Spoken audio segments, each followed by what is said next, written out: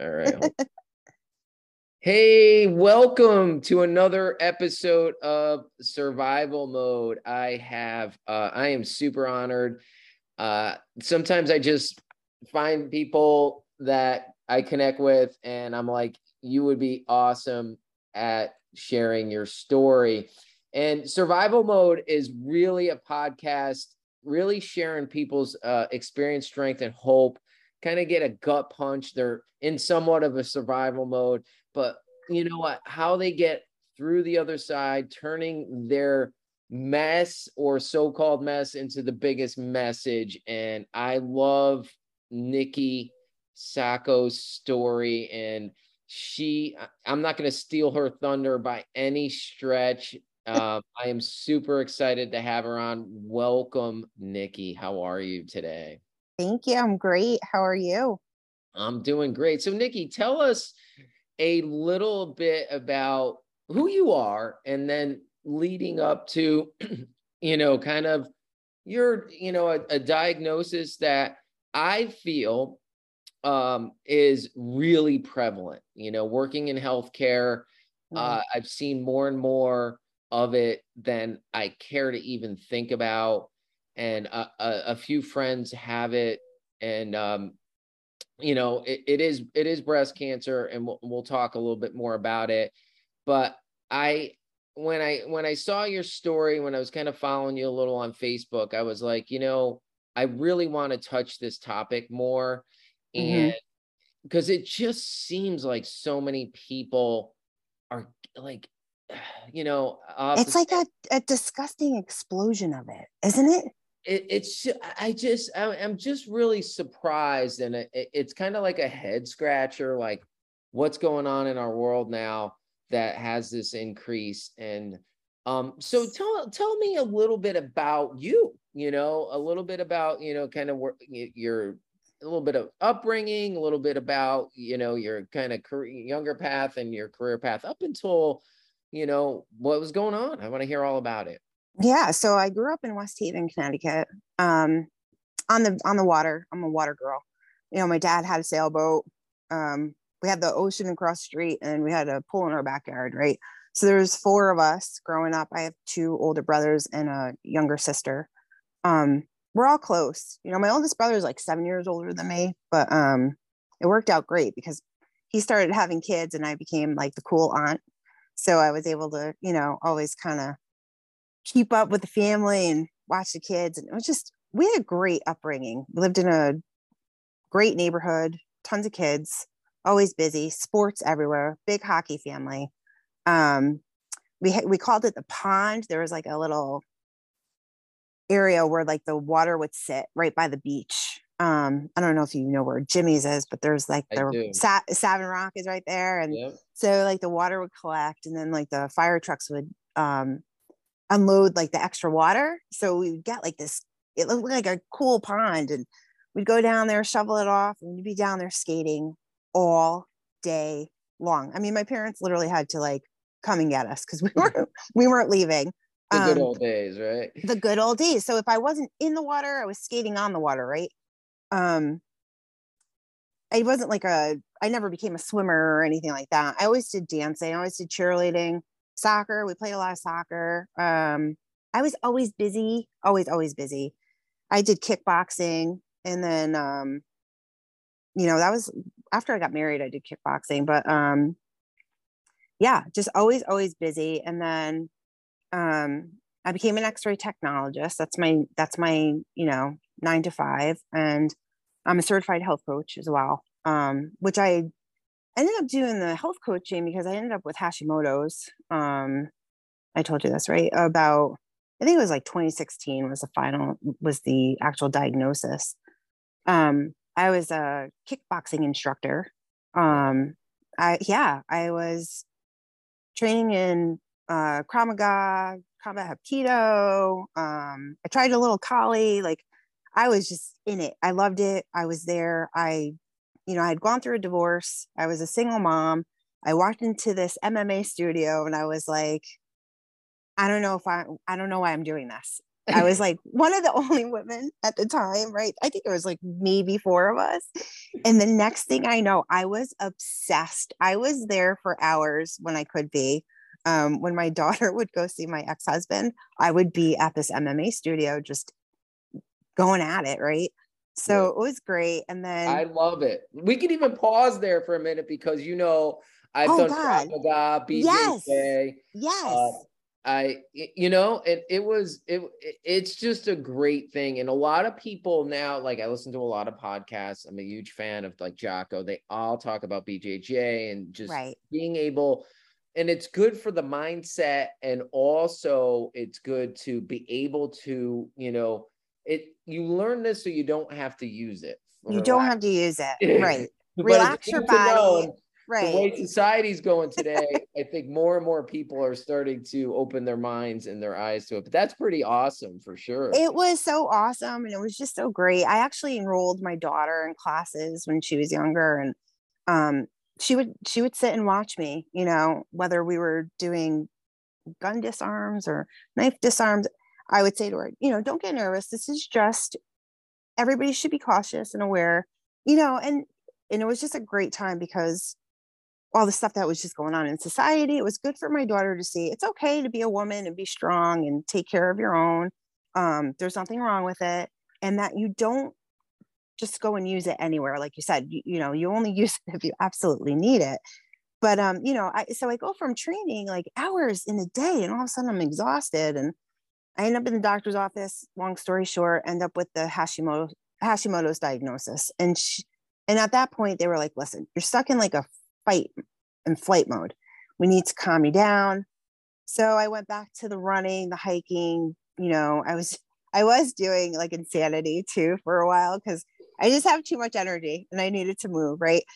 Still doing the kettlebells. I was doing kettlebells and things seemed to be doing okay. I was getting straightened out. And then 2019, I had my youngest daughter and ended up with some postpartum depression. Um, I wasn't really feeling great. So I ended up going to see another naturopath. And she was a little concerned about having high metals in my body. And so she said, well, we have to figure out where they're coming from and switched up my diet a little bit more, switched up my cookware, did all this stuff. Levels were coming down. She was like, okay, maybe it was just, you end up with these toxins in your body. I ended up doing a cleanse and I seemed to be doing fine. I was doing fine. I was talking to a therapist. Mentally, I was coming around. Everything was just like finding its way. And then, COVID hit. So that was fun. So I got a question. So Yeah. let's get back to the Hashimoto's. I know we were talking about it. Like you're doing Krav Maga, you're Yeah. fighting, which you're doing, Kali, you're just getting after it, right? And I'm Yeah. a huge fan of getting after it, right? And the reason why I'm kind of backing up, because this reminds me of me.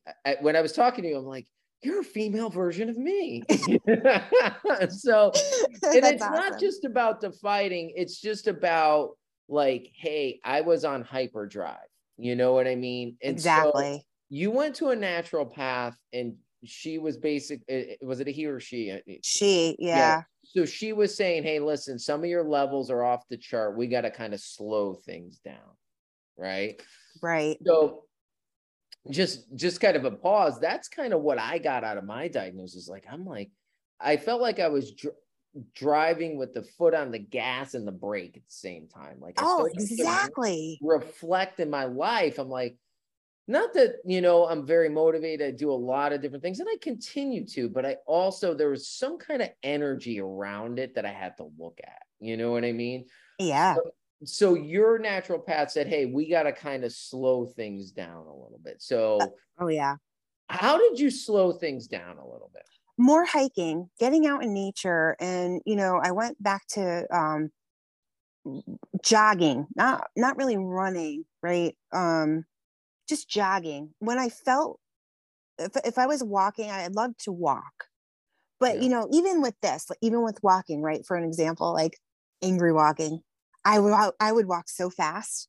And yeah, I'm smiling and I'm saying hi to everybody, but it was like angry walking, it was like super fast. There was no slowing down. There was no like, appreciating the exact moment that I was in. It was more like, what am I going to do tomorrow? And like, oh, I shouldn't have done that. Like thinking about things that happened in the past. I was just so, like you said, like on like hyperdrive. Like it was just ridiculous. And so, yeah, so I started doing a lot more of the hiking and jogging. I was still doing kettlebells and I was trying to stretch more. I did yoga for a while. Um, and yeah, I would be calm in the moment, but then, you know, I'm working in a fast paced orthopedic office. Like you don't slow down there. So even if you wanted to have that moment, it lasts maybe 5 seconds and you're like, hey, I've got 30 patients waiting. Let's go.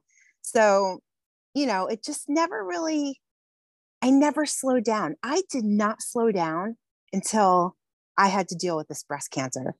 That's when I slowed down. And it's really kind of, you know, it's a really crappy journey to be on, but it's a life lesson that opened up so many doors and actually made me do, I'm doing so much inner work right now. It's not even funny. Like, you know, it's not, I don't want to focus on what I did wrong or what happened or how did I end up like this? Because that honestly it gets me nowhere. When I get in that mode and I think like that, I'm not helping myself. I'm actually just keeping myself where I am. And it's not a healthy space, right? So I don't push through. I just sit and I think about it. And I'm like, okay, this is how I'm feeling. Why am I feeling this way? How can I kind of breathe through this moment and then move on to the next? And honestly, without the breast cancer, I don't know that I would be in this space right now. I think I would still be on that semi hyper drive, like go, go, go mode still. It's insane. It's really crazy. You know, I could so relate to what you're sharing. And that's why I named the podcast. Like I was like, let me figure out what the podcast name should be. And I said survival mode because I felt like I was living in survival mode when I didn't really need to, you know? Right. Yeah. and and you're right. Like I was at the same point. Like I was like, holy cow, like what's this here to teach me rather than kind of go down this rabbit hole. So talk to me about, so basically you have Hashimoto's, right? They Right. look at some metals, they look at some detox. And that's the other thing I started to look at too, because I had a brain tumor, right? And I'm like, Yeah. what's this about? Like, you know, I had Where this, does it come from? Right. you know, it's like no family history. Everyone starts to Nothing. think about all this stuff, right? So I'm like, okay, what am I eating? What I actually looked at my detergent, my dishwasher, my Yes. toothpaste, all that stuff. And I'm right there with you. and then I stopped. I gotta be honest with you. I stopped using my microwave. I cooked all my food on the, you know, all of this stuff I started to think about. And I was never like that before, but you never know. Like, You and don't know. to this day, I try to use clean label products. I research companies. I use certain things. So anyway, so you're leading up to that. You kind of detox. So what's next? Like where So the good thing is during all of this, I never stopped with my physicals and all my doctor's appointments, right? Because I knew I had this inflammation that would, you know, I would be fine. I would have a great workout, right, on a Monday. And then for 2 or 3 days, I would be dragging myself out of bed. And I was like, you know what? I got to just keep up with it. I got to figure out, I got to see whoever I can and just kind of put it all together. So you go for your appointments, you know, as a woman, you go to your OBGYN and, you know, you have your PAP every year. And then I'm 41 years old when I have Gracie. So you have your mammogram at 40, but I was pregnant at 40 and then I was nursing at 41. And then at 42, you had to wait 6 months after you stopped nursing. Right. So I just stopped nursing. I'm just about 43. Well, that's in the middle of a pandemic. So now mammo is really kind of closed off, right? You don't, it's not something that they want people going in and out of. So they pushed all these appointments back. So now I'm pushed back 6 months. I go in September, beginning of September, for my very first mammogram. Never had one before, very first one. And within a few days, I get a phone call saying, your mammogram lit up like a Christmas tree, pretty much. And, they found some things that they didn't like to see. And because I never had one before, what are we seeing? Right. So I'm like, all right, well, I don't have any family history. Right. I'm eating clean. I drink occasionally. Like, I'm same thing as you. I don't heat things up in plastic, let alone keep them in the fridge in plastic. Everything's got to be in glass. I'm like a nut. So, and because I already switched my cookware, I'm running down the mill of stuff. What can it be? What can it be? So I go in, I had 3 biopsies on my left breast. And can I tell you, the day that I left there, I looked at Jamie, my spouse, and I said, I don't have a good feeling about this, honey. And he's like, what? And I said, something's off. I just don't have a good feeling. And so the biopsies came back. All 3 were positive for cancer. So I had to meet with a breast oncologist and a surgeon at the time. And I elected for a double mastectomy, even though they found it in one side.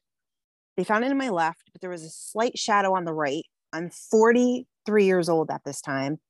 And I'm saying to myself, I want them both gone. In my mind, in that survival mode, I was like, get it out, cut it out, get it out of me now. I have 2 girls, 16 and 3, that I need to be here for, and I don't have time for this.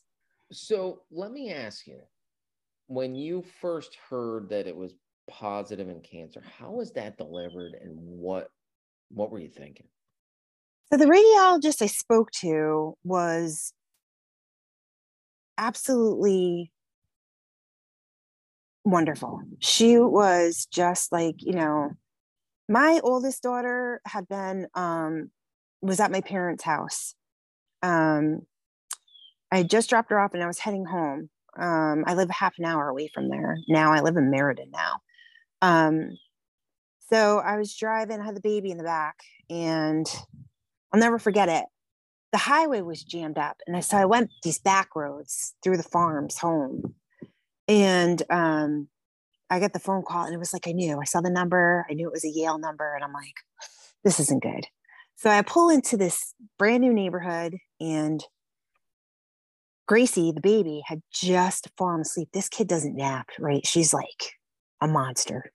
She takes a nap this day. I'm like, okay, everything's just falling into place. And I answer the phone, and she says, Nick, they knew I worked in X-ray. They knew I had medical knowledge. She said, I'm just going to tell you. She's like, I'm sorry. She's like, but all 3 came back positive. And I was like, okay. I'm like, all right. And she's like, are you okay? And I'm like, I'm okay. I'm okay. And she actually said, where are you? And what are you doing? I said, well, my little one's sleeping in the back of the car, and I'm pulled over in a neighborhood. And she's like, are you okay getting home? And for a doctor to say, hey, are you okay getting home? I was like, I could have hugged this woman over the phone. I said, yeah, I'm fine. I'll be all right. I'm a little tougher than what people think. And so she's like, okay. She's like, all right. She's like, if you need anything, you contact me and I will help you out. And I was like, okay, wonderful. Hang up the phone. And I was just like shaking. Called Jamie, and I was like, and they're all positive. And he's like, it's okay. It's all right. He's like, I love you. He's like, you're going to be okay. We're going to figure this out. We're going to get through this. And I'm like, okay. And I did not want to tell Miley, who's my oldest daughter, until I knew exactly what was going to be done. So I did say that. I said, you know what? We'll sit down and we'll tell her together.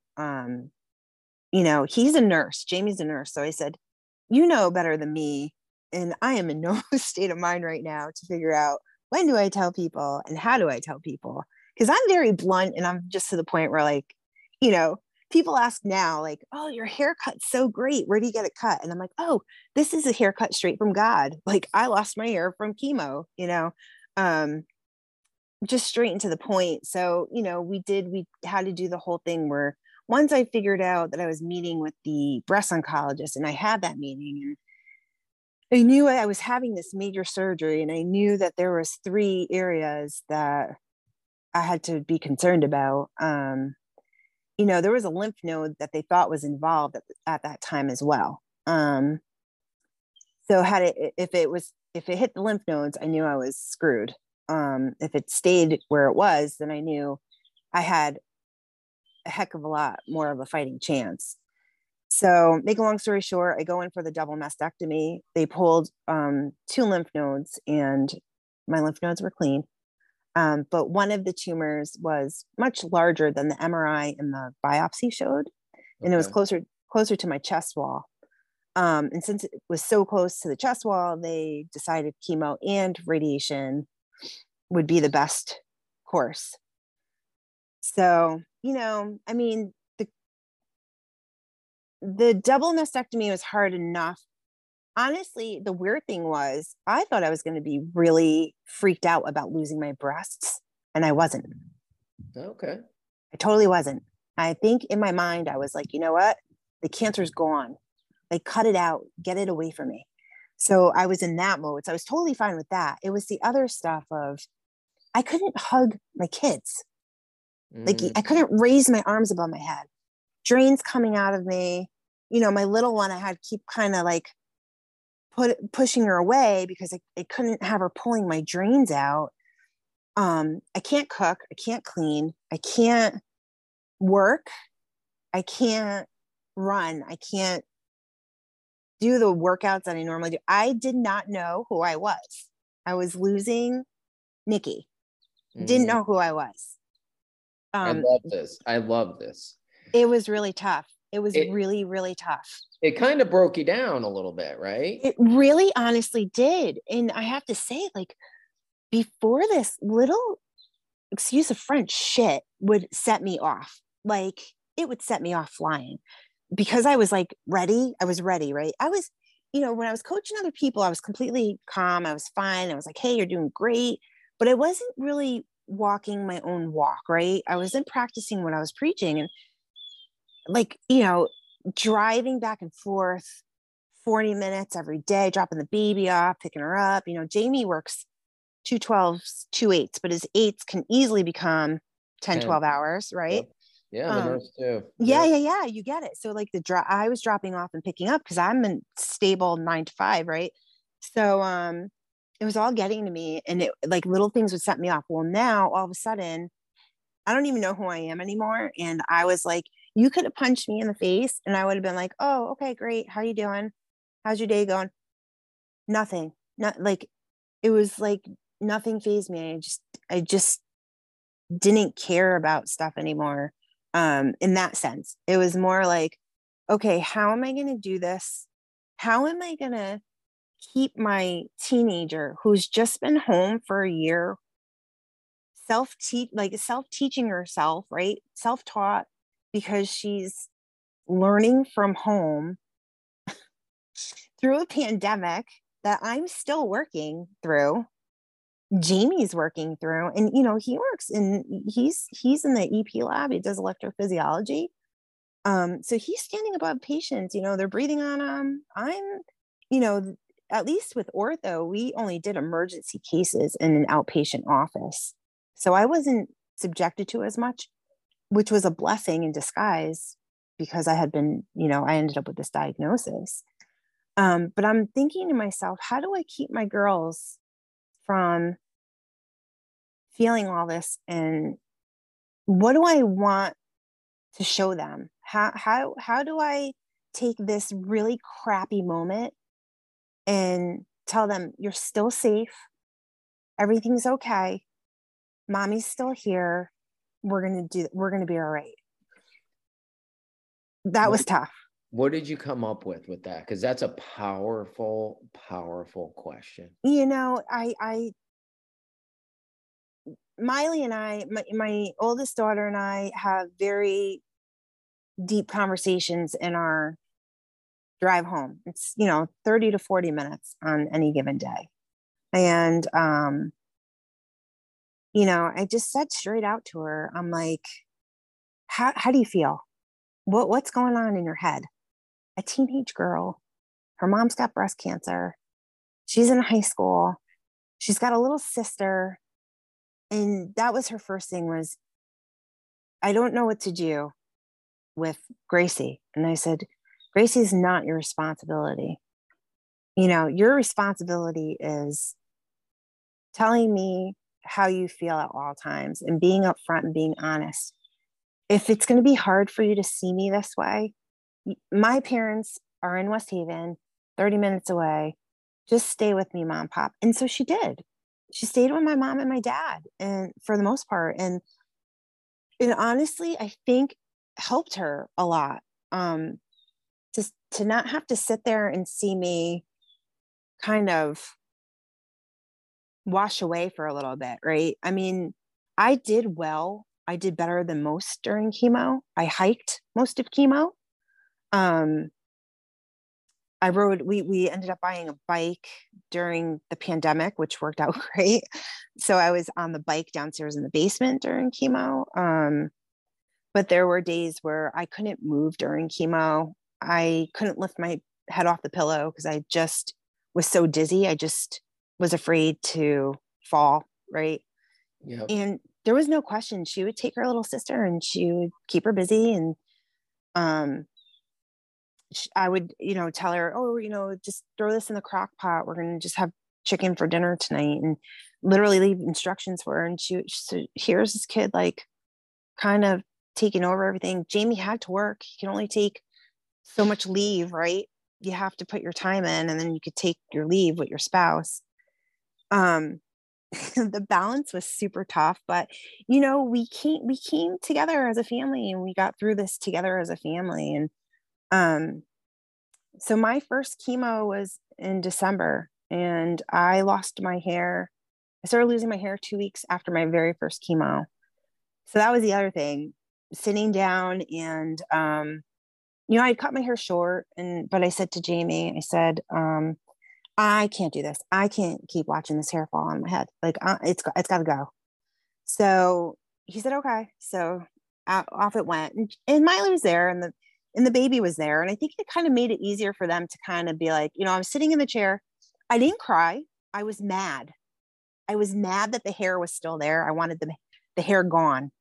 It was my way. I think it was my control, because I decided that I'm going to get rid of my hair, where, like, I didn't have any control over, like, hey, you have breast cancer, right? But this was my control. So, Jamie shaved my head, and then I got up and he gave me a hug, and he was like, I love it. He's like, it looks great. And he's like, okay, my turn. And so I shaved his head. So we had matching haircuts there for quite a while. That is awesome. Yeah, it was. So I love the honesty and the transparency with your kids. I'm a nurse, and I've worked with some breast cancer patients, in home care. And I'll never forget, I went to a relatively younger woman who had young kids, and her husband was there. And this was after my brain surgery, when I was working, and I felt like I wanted to cry, because it touched a part of me that, when you get this diagnosis, you're really faced with a mortality issue. And I was just like, wow, this is a lot for this family. And I could really empathize. I don't have breast cancer, and that's why I love, you're sharing your experience with this. And I'm sure a lot of people have kids and have gone through this. But the one thing that I kind of love about your story was that you were just really honest. And, I think in our society now that, we try to shelter so many things and try to make it easy for our kids. But I think, getting back to your story, growing up playing hockey and being on the pond, and myself included, like, I talked to a lot of my friends, we're gone all day, right? But we were able to deal with challenges and come up with resources and build some resilience as a kid. And I think that is you know, and this is a little sidebar, but not, is, you know, we have to deal with hard things. And that was one of the things that I told myself through it. Cause you know, I'm a health coach, I'm a transformational life coach. And my mantra is, I say this to myself, we do hard things, and I do it. We do hard things. Yes. And this is a hard thing, right? It's a hard thing. It is. It's so hard. I literally, after I got diagnosed, the first thing I did was pull out a journal and wrote down every wish that I wanted. God forbid something happened to me. What do I want for my girls? What do I want for Jamie? What do I want for my parents? My ex-mother-in-law, I even wrote something for her. Like, what do I want to leave behind if I don't make it through this? Because I got to tell you, I mean, the first 2 chemo treatments I had a full reaction. I stopped breathing, which isn't uncommon for the type of chemo that I've had. You know, they stopped the chemo right away. They got me back to where I needed to be. I was okay. And I did finish the chemo that I started, which was unbelievable. But you know, 2 infections after that, multiple surgeries. You just wonder, like at one point I was just sitting there during radiation. And I'm like, I don't want to do this anymore. I'm done. You know, my skin was burned. I'm going to work. Patients are like, you know, capable of doing things on their own, but they want you to do it for them. And I'm looking at them like, I can't. I physically can't. You know, but I'm still pushing through and I'm still doing this. And I was like, you know what? I'm not a quitter. Like, I don't quit. Like, I got to figure out how to make this work. I cannot do this. If I start sinking into this and I start getting stuck in my head, I'm never going to get through breast cancer. This isn't going to happen for me. And so, you know, I took a deep breath and I called a therapist and I said, I need a little more right now. I need somebody to kind of help me through it. And more breathing exercises, more yoga. And here I am. Here I am. I'm doing it. I just had my last crazy surgery, you know, 14 hours of surgery, 3 weeks post-op. I'm walking 1.5 miles. Like, it's all possible. It's really possible. Even when you're stuck in that hellhole where you're just like, how much more can hit me? And then you're like, no, you know what? Take a deep breath. It's okay. Like, just what am I going to get out of this? Turn it around. What am I going to get out of this? What am I learning from this? And it was to slow the hell down, smell the damn roses, enjoy the little moments. We are kindred spirits. That's exactly what I got out of mine. I'm like, so back to your you shared this before, like, hey, I eat clean. Like, look, like I eat clean. People look at me like, oh my God, you're great. Like, why the hell did this happen? Oh, my mom says it all the time. She's like, how did this happen? How?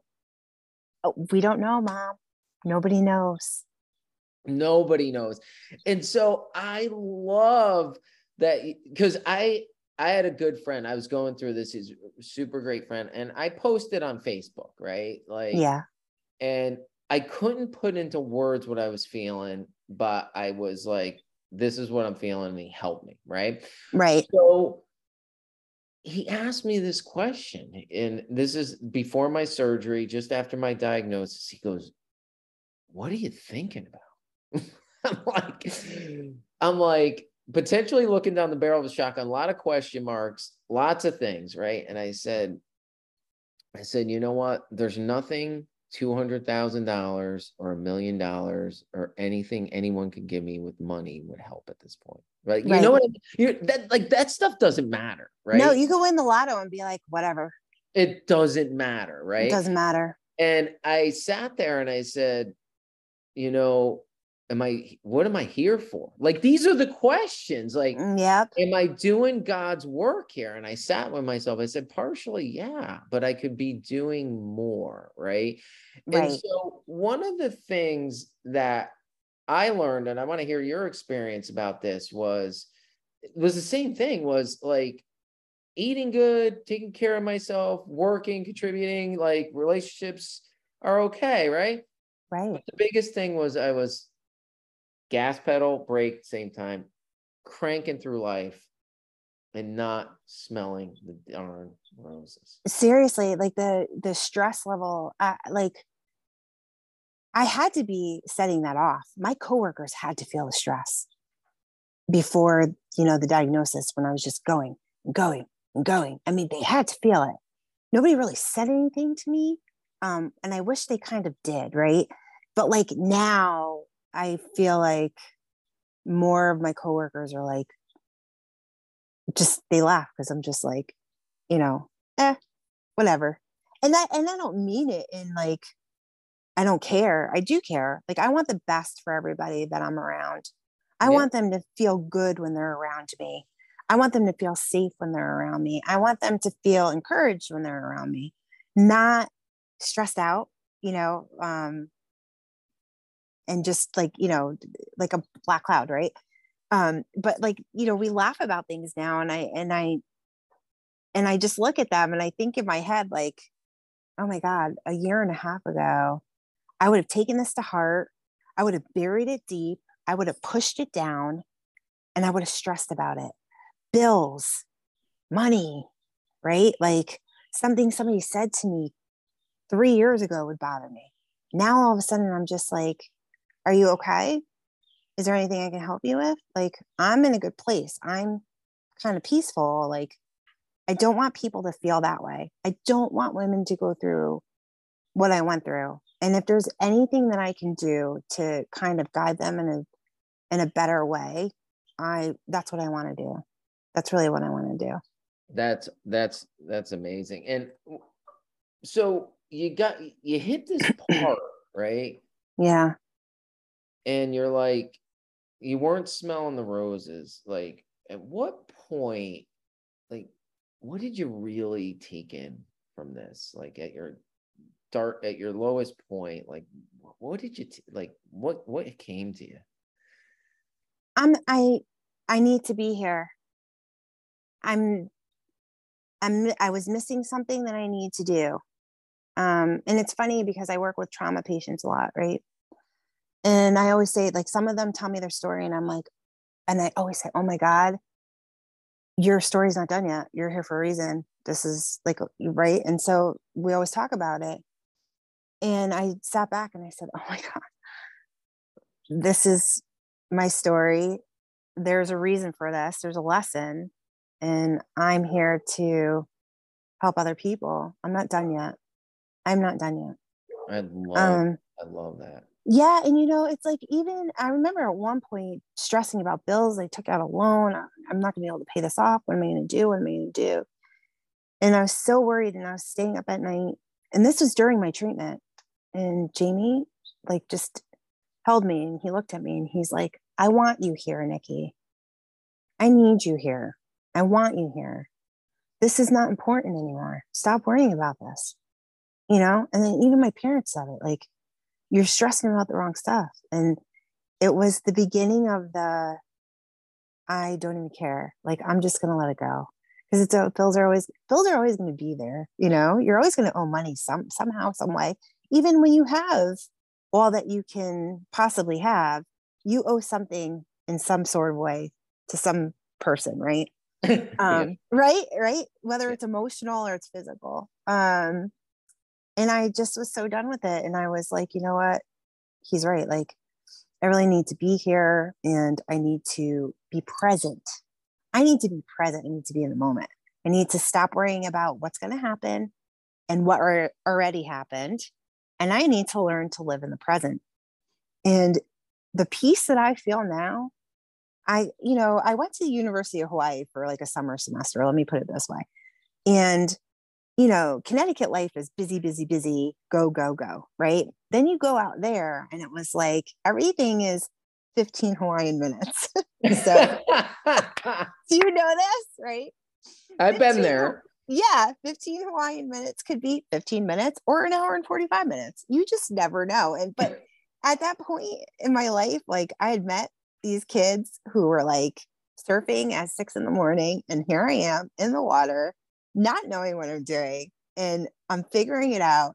And even when I'm falling off, and even when I can't get up on the wave at first, and I'm frustrated because I'm like, I'm one of those people who usually when I try something, I can do it, right? And so finally I start getting the waves, and I'm getting cockier and cockier by the minute, right? And the kids are like, you're gonna fall, you're gonna get hurt. Well, I did. I fell and I got tangled up. My hair was so long, got tangled up in some coral. I'm kicking, I'm stuck underwater, and I'm like, you know what? I took a nice deep breath, and I was thinking to myself, all right, just calm down. I swam right back up, got myself out of the situation. And, here I am, like now, currently, I'm thinking to myself, remember when you were 19 years old and you were in Hawaii and you got stuck underwater, tangled up, and you took that deep breath and you felt that peace and you felt that calm? That's what I need to bring. That's the level I need to be at right now in my life. And I need to keep it there. I love it. So I love it. I went to, just a sidebar. I went to Hawaii, but I also had a job where I traveled across the country, right? Right.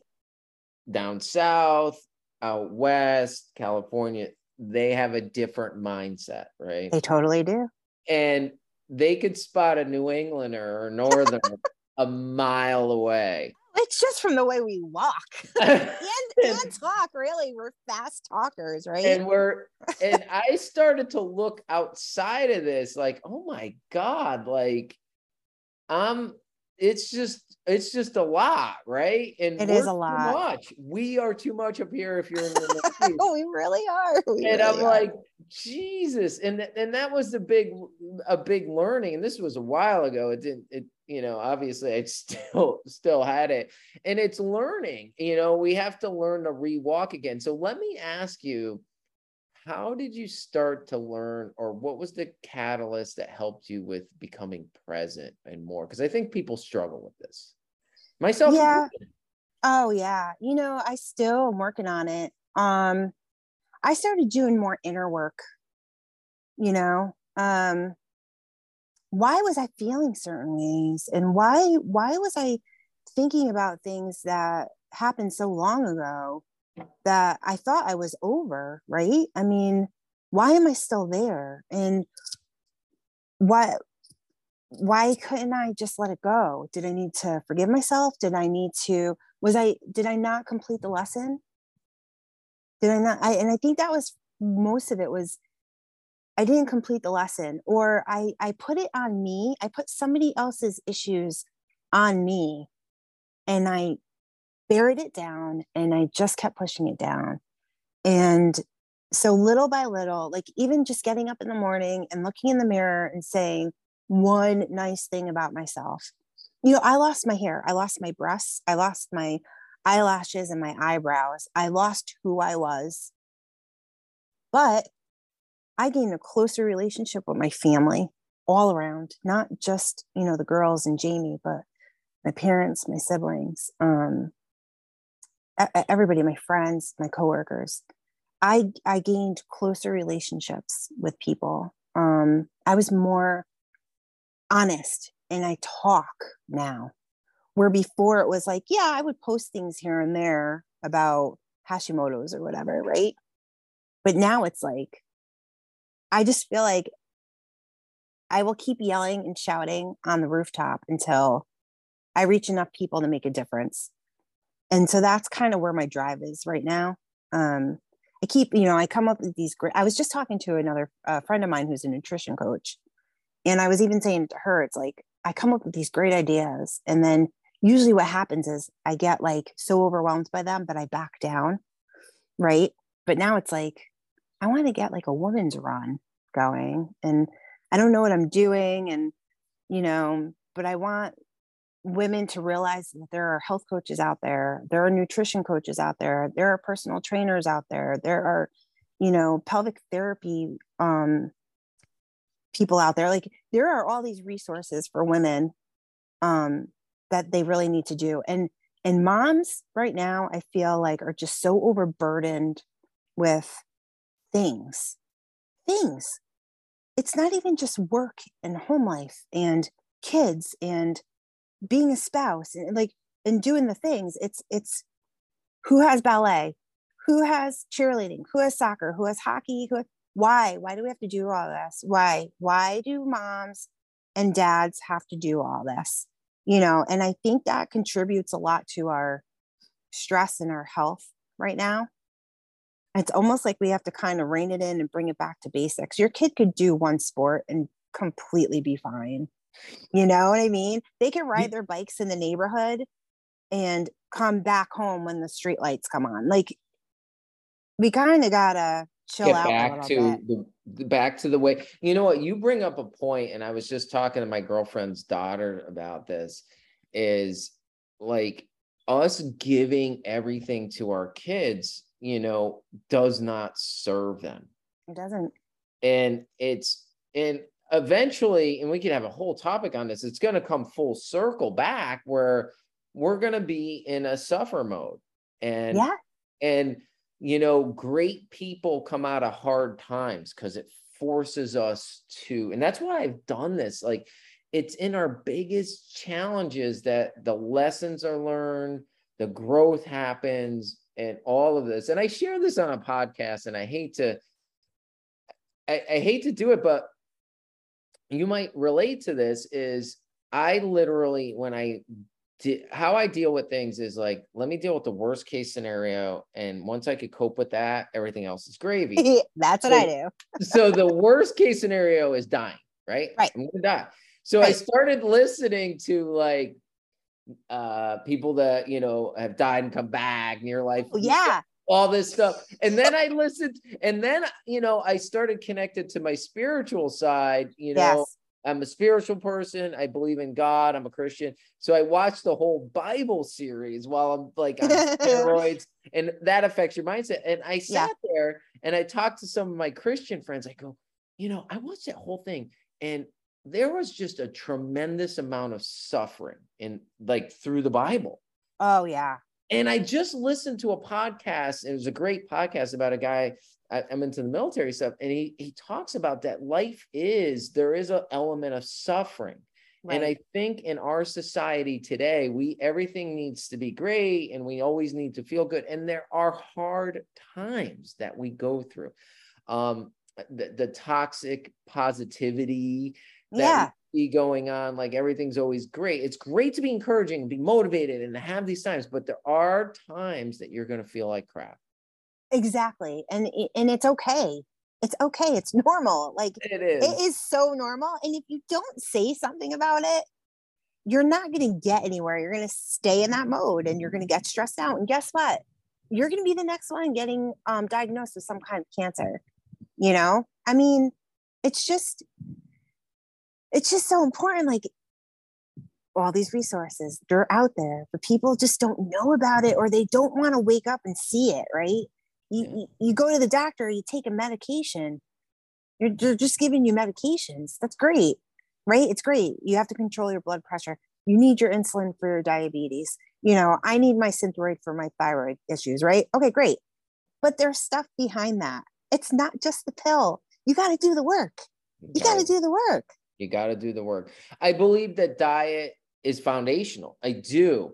And I so believe in that. And then that's the base. But with the things you shared today, and a lot, what I had gone through, it's stress, mindset. Like, that's the biggest missing piece that I needed to learn. It is. It really is. And you stare at your death, right? I mean, you get a cancer diagnosis, even though I was stage 1B, like, I'm in breast cancer groups, and there are people on there that lost someone at stage 1. At stage 1, it's possible. You just don't know. You don't know day from day what's going to happen anyways, but you get a diagnosis such as cancer, and you have to sit there and you have to say to yourself, what do I want to do if this is a limited amount of time that I have left? What do you want to do? And how am I going to get it out there?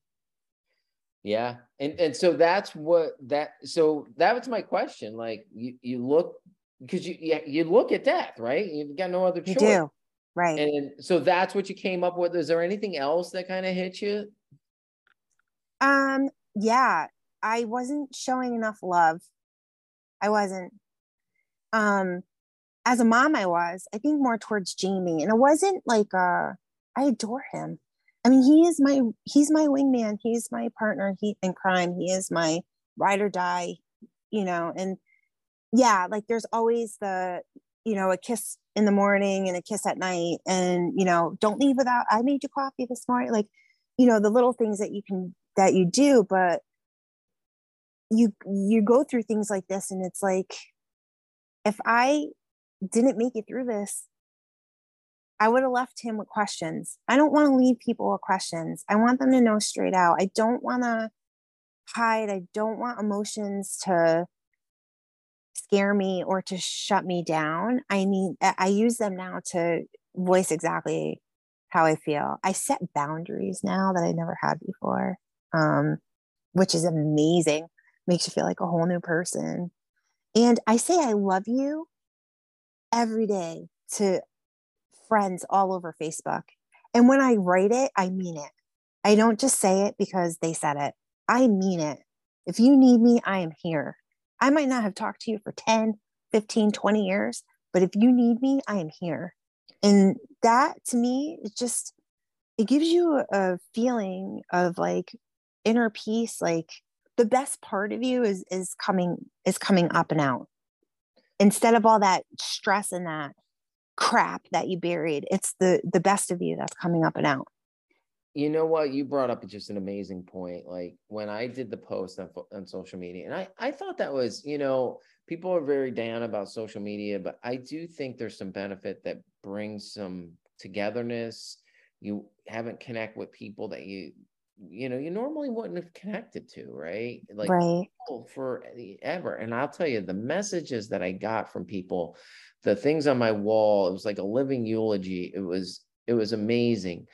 But the one thing that you brought up that reminded me of, like, I remember when I first got diagnosed, I was in the hospital, and all I wanted to do was just have a normal conversation with somebody. So I was talking to the people that were wheeling me to tests, the aides that came in, and I'm like, they're looking at me like, why are you here? Like, I'm not on a lick of medication, you know what I mean?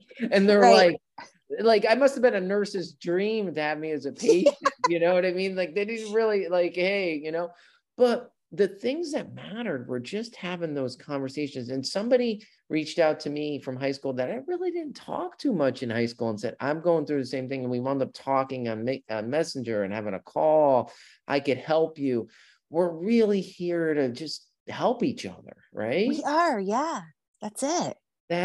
I love that you shared that, because I think that's amazing. So where are you now? Like, so you finished another surgery, right?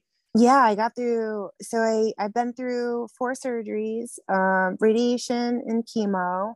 I'm on hormone therapy, which I'll be on for the next 3 years. It's hormone suppression is the 3 years. And then I'm on a hormone blocker. So it's a pill that I have to take for 5 years. The thing that does kind of worry me, and this is a cancer patient talking, right? There's no, like, they didn't tell me I'm in remission. They just told me that, like, my last surgery, they didn't see any signs of cancer.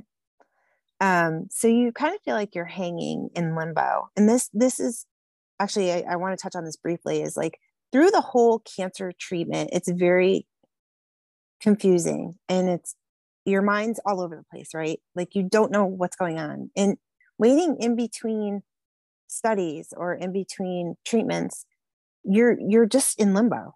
There's nobody there to guide you. There's nobody there who's really telling you what the next step is. They make the doctor's appointment, which is great. You have a doctor's appointment, but you don't know what's going to happen in between. And so you're sitting there in your head with your thoughts, and you have to be careful what you let in at that time. You have to be careful, because that's where the mindset really bumps you up, picks you up, lifts you up, or pushes you down. If you get stuck there down that rabbit hole, your treatment and your health can easily decline. But if you're sitting there and you just say, okay, the worst that's going to happen is I'm going to die. So if I did die, what do I want to do before I die? And you have a plan. You know what the worst thing is, but you're really working towards what the best thing is going to be, because you're working on this plan and you're doing the things.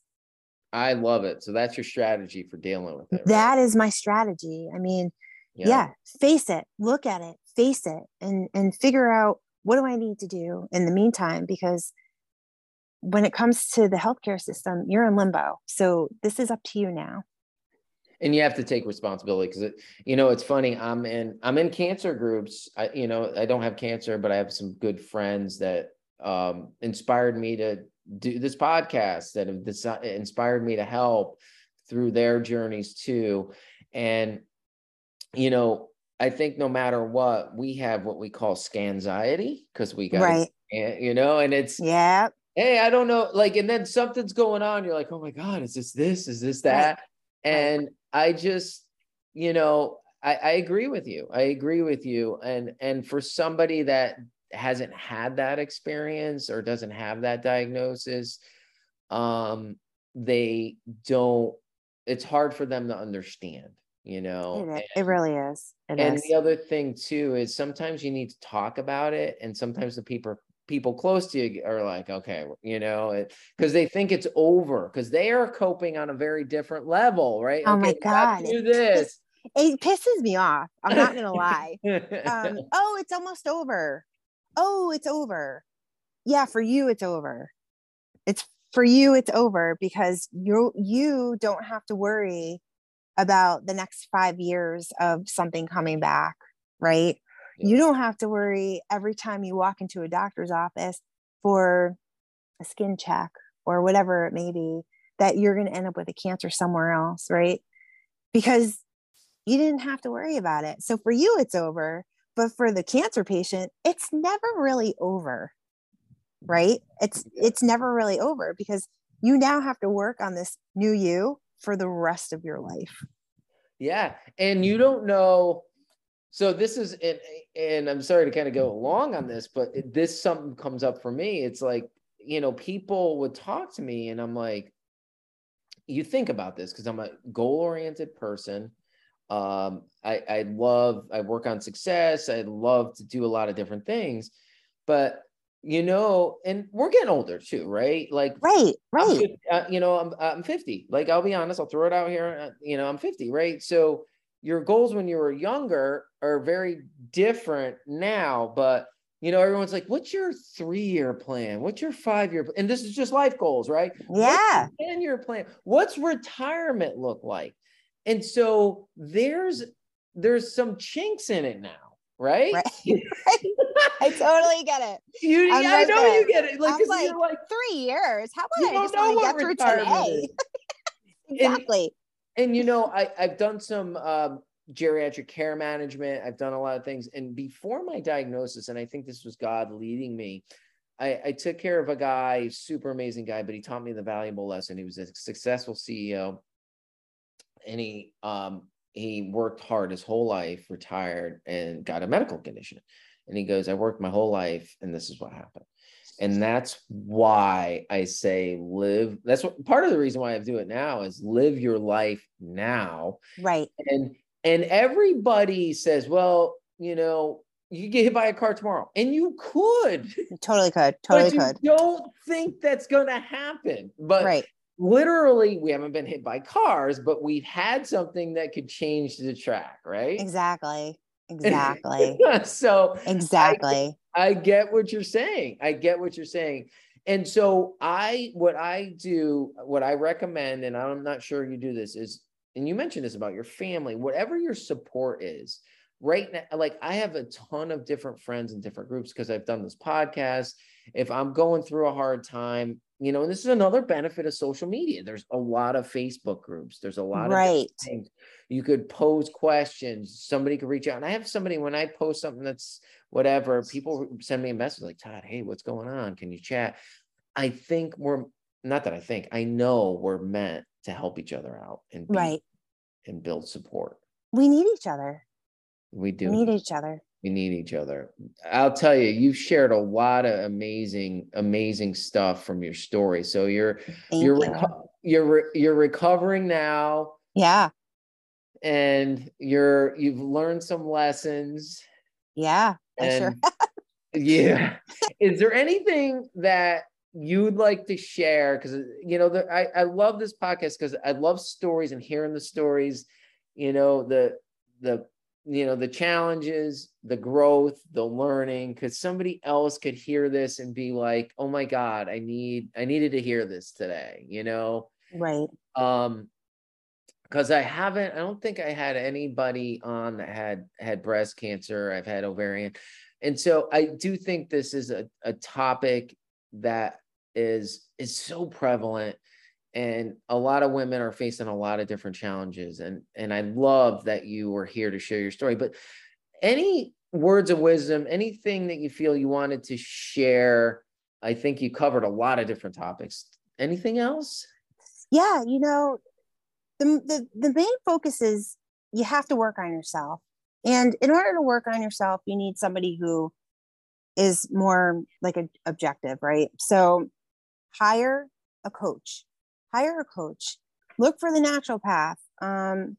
Whatever, find the other means, find the other ways of helping yourself. Spend the money. Even if you can't afford it, try to make it affordable. Do whatever you can. There are coaches who will work with you out there, especially when it comes to money. We all get it, especially now in these times, right? But do the work and really just think about it and take it all in. And yeah, join the groups on Facebook.